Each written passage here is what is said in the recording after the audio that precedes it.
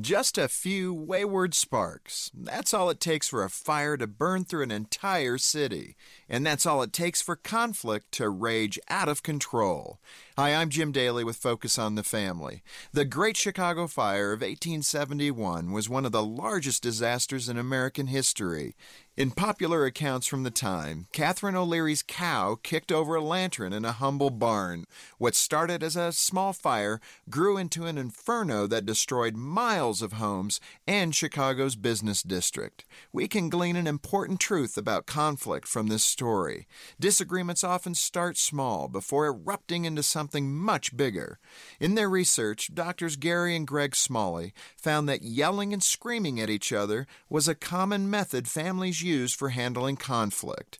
They also found that arguments typically escalate when accusations are thrown about.